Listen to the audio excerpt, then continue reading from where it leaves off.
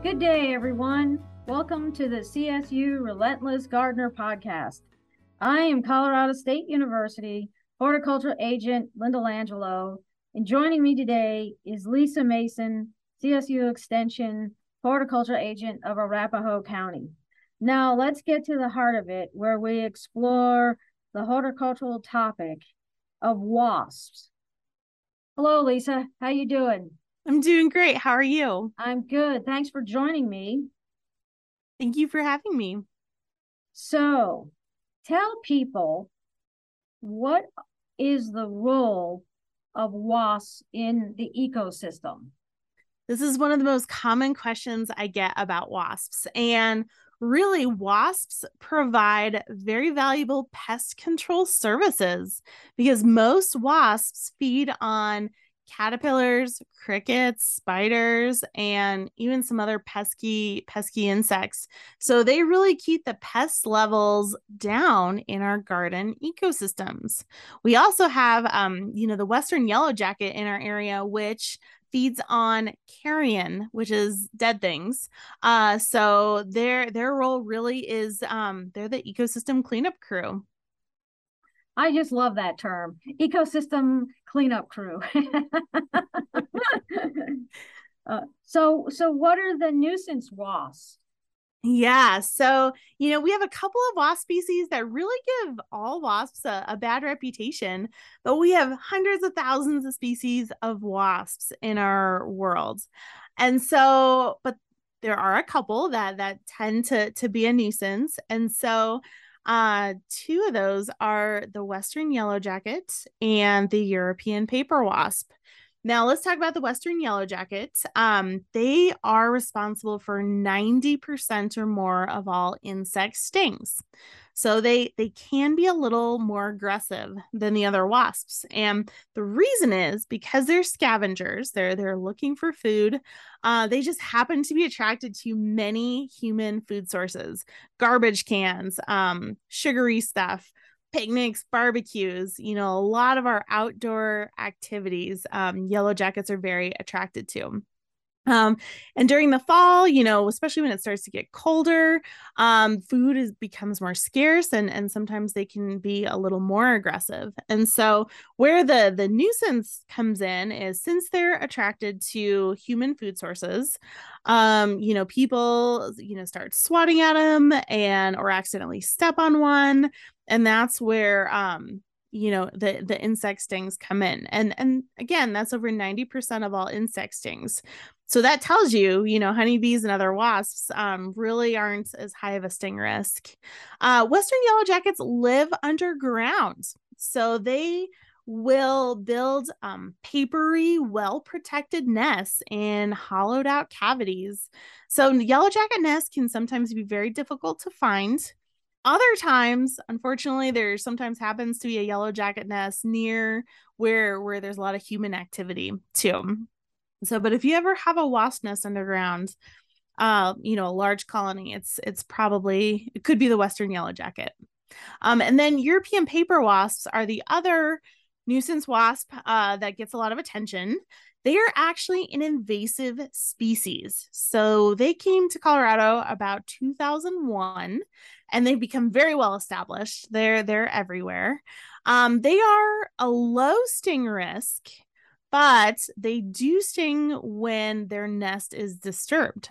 So they happen to make their open face papery nests under house eaves, in dark sheds, really any dark location. And around human infrastructure, there happens to be a lot of nest locations for them. So low sting risk, especially when they're like visiting flowers for nectar. But if you have a nest, right, where, when you go into your shed to get the lawnmower out, if they feel threatened, they might sting.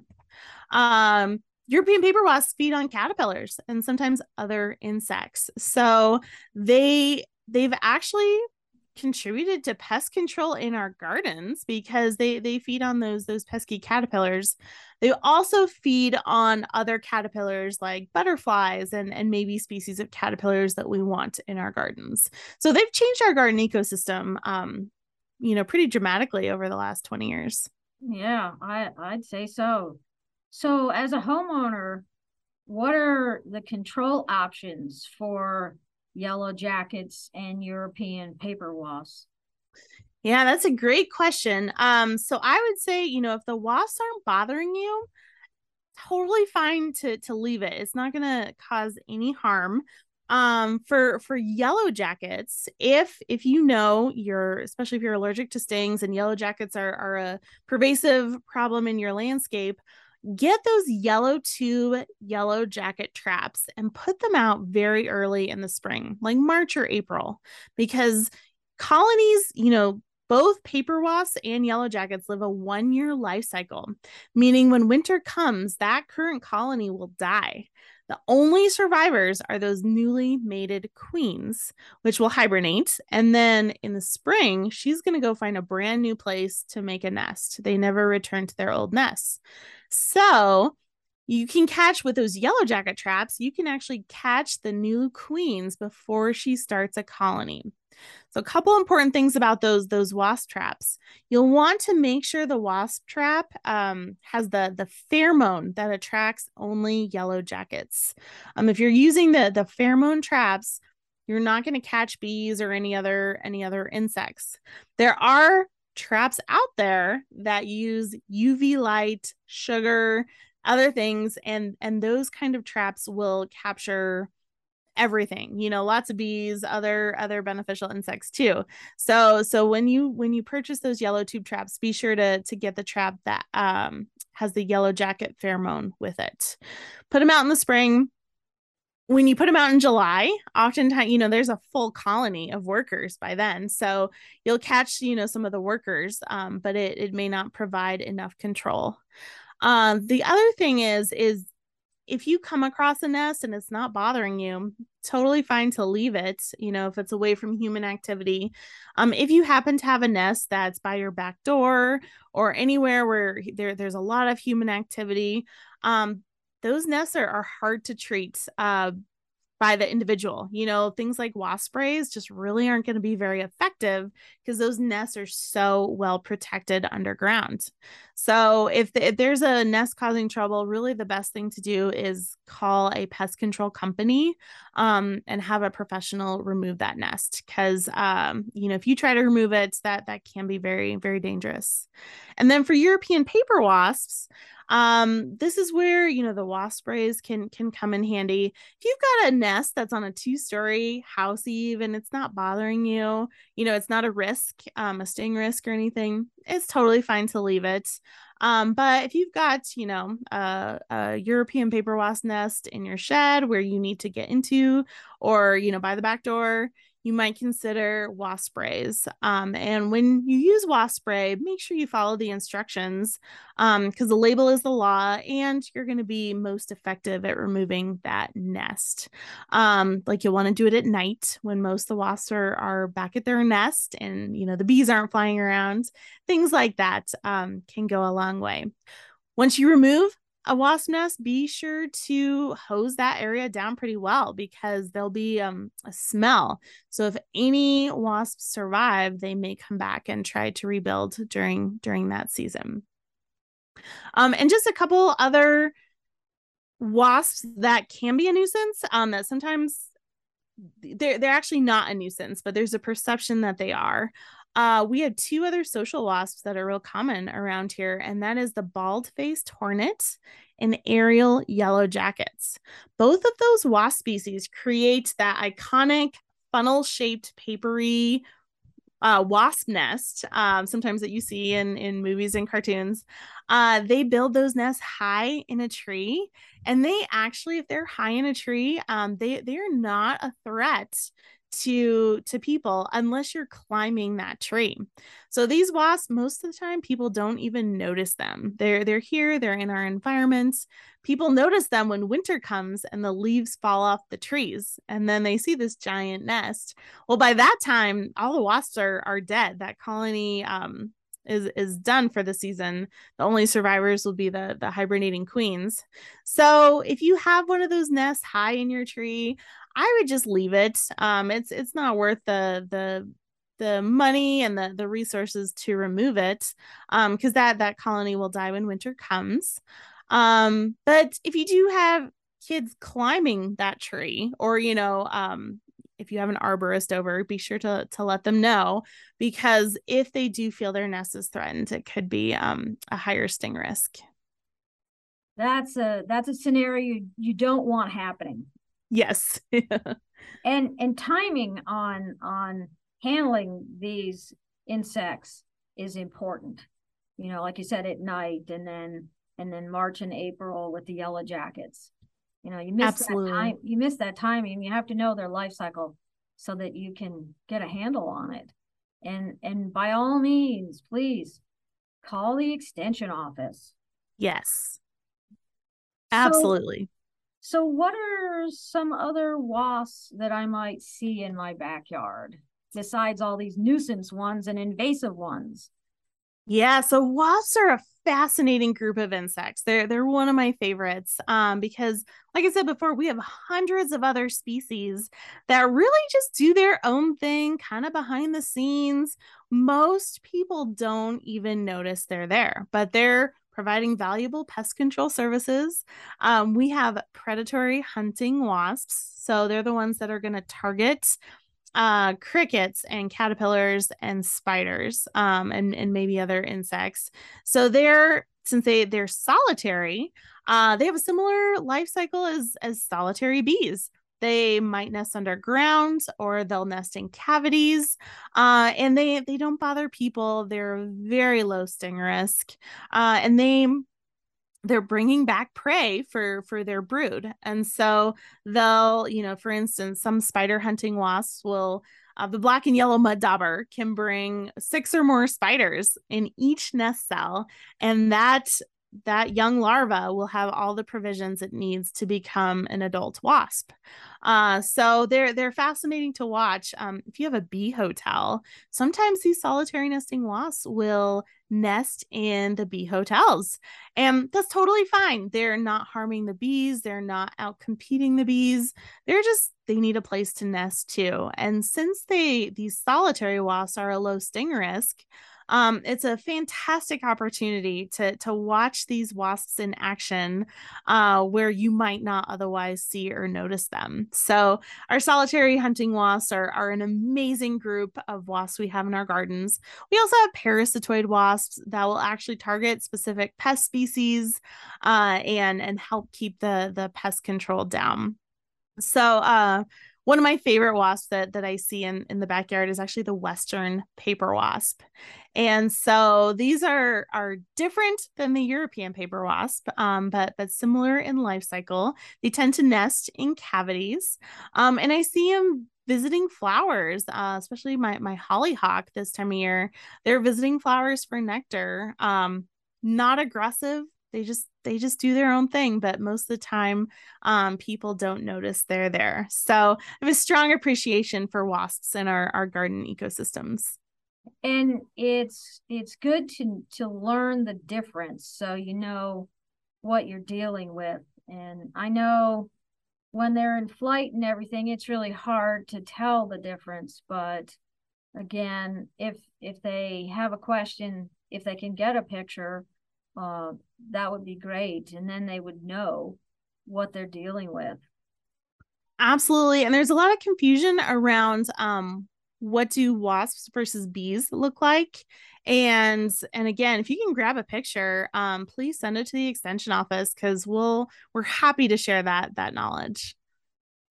Do we have to worry about the Asian giant hornet in Colorado? Oh, that's another great question. So the Asian giant hornet, also known, in the media, it was often referred to as the murder hornet, made headlines in 2020. Everybody was home because of the pandemic. We were in our gardens more, and then this story just made waves. So here's what you need to know.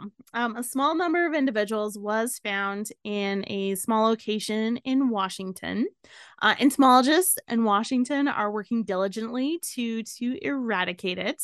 They've eradicated at least one colony to my knowledge. It is not going to come to Colorado, and there's a few reasons why. First of all, we don't have the right climate. Colorado is dry and we have cold winters, where the Asian giant hornet actually prefers, more humid and not as cold of a climate. So even if it got here, it more than likely would not be able to survive. It would also have a really hard time getting here. We've got things like the Rocky Mountains and other landmarks, and it would have to travel a long distance to get here.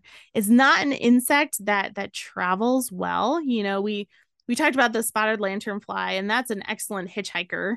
Where something like the Asian giant hornet isn't going to travel as easily. So it's possible, but it's more than, not too likely. And this is important because when everyone was home in their gardens in 2020, people started noticing some of our larger native wasps that are actually, some of them are completely harmless. And so they started killing them and sending them to the extension office saying, hey, I found a murder hornet. And when in fact, they did not. And the most common wasps that were confused were the pigeon tremix, which is a horntail wasp. It is large. It might look intimidating. It is not. It actually couldn't sting you if it tried. What looks like a stinger is actually an ovipositor. Ovipositors are used to lay eggs, and for the pigeon tremix, they lay eggs in the bark of dead and dying trees. So a completely harmless insect, just doing its thing. But it got a lot of attention in 2020. And then cicada killers. Cicada killing wasps were another wasp they're very large because they hunt cicadas, which are a large insect, some of them. So they're solitary. They do their own thing. If you picked one up or stepped on one, it'd be a pretty painful sting. But again, you would have to try really hard to get stung by a cicada killing wasp. So I would encourage you, if you're seeing a large wasp and you're not sure what it is, don't kill it. Try to get a picture of it. You can send it to the extension office for peace of mind in knowing what it is. But we do have a lot of very interesting wasps in our ecosystems, and they're not a threat. They're not a risk. A couple other things about the Asian giant hornet too. There was a lot of media attention on how they could decimate honeybee colonies, and the Asian giant hornet, just like many of our other insects, are opportunistic hunters. So there was a colony nearby, a honeybee apiary, they would do some pretty significant damage, but they don't just seek out honeybees too. So that's an important distinction. Honeybees are facing a wide variety of challenges like the varroa mites, and those are a far larger concern than the risk of the Asian giant hornets in Colorado. And the last thing, and this just recently happened. So, the Entomological Society of America has a 12-person national committee. It's the Common Names Committee.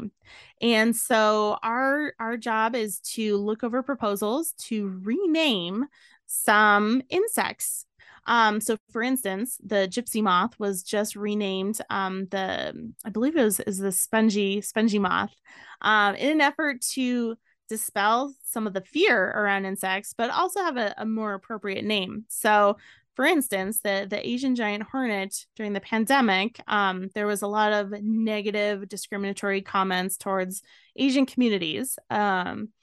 So we have renamed the Asian giant hornet, went through a public comment period. It's all approved. It's actually now named the northern giant hornet. And this is significant because in the native range, the northern giant hornet is northern Asia. There's also a southern giant hornet that's native range in southern Asia. So it's a much more appropriate common name, the northern giant hornet. That's great information. I have a story about the pigeon tremix wasp. when I first came into Colorado and I was visiting friends, we were sitting on a bench outside in their landscape, and about 20 feet away was a landscape bed. It had a hackberry and it had a bunch of other plants in it. And this pigeon tremix came flying around and came flying around me and landed on my shoulder and sat Wow. there for several minutes. And I was like frozen. I'm like, okay, not sure what this is. It looks pretty harmful, but I sat still enough that I could, turn and kind of get a look at it. And then as it flew away, I got a better look at it. And then I went to my insect entomology book and looked it up. And I thought, well, that is cool. Wow, that is cool.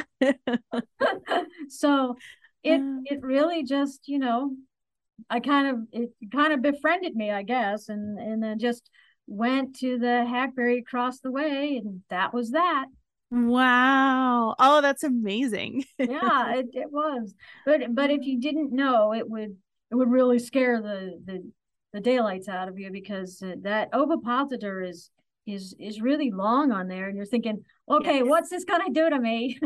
Yes. Yeah, absolutely. And it just sat there calmly.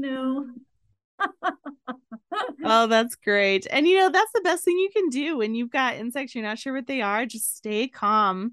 Because you start swatting at them and freaking out, they'll probably be more likely to sting if they do sting. Like the pigeon tremix can't even sting. Right, right. Well, some of these other wasps would come after you, and if you are even slightly allergic, it makes that condition worse. So Oh, absolutely. yeah. So anyway, well, thank you, Lisa, for joining me. Oh, thanks for having me. You're welcome. A thank you to the audience for listening, and tune in next time when we get to the heart of the matter on another horticultural topic.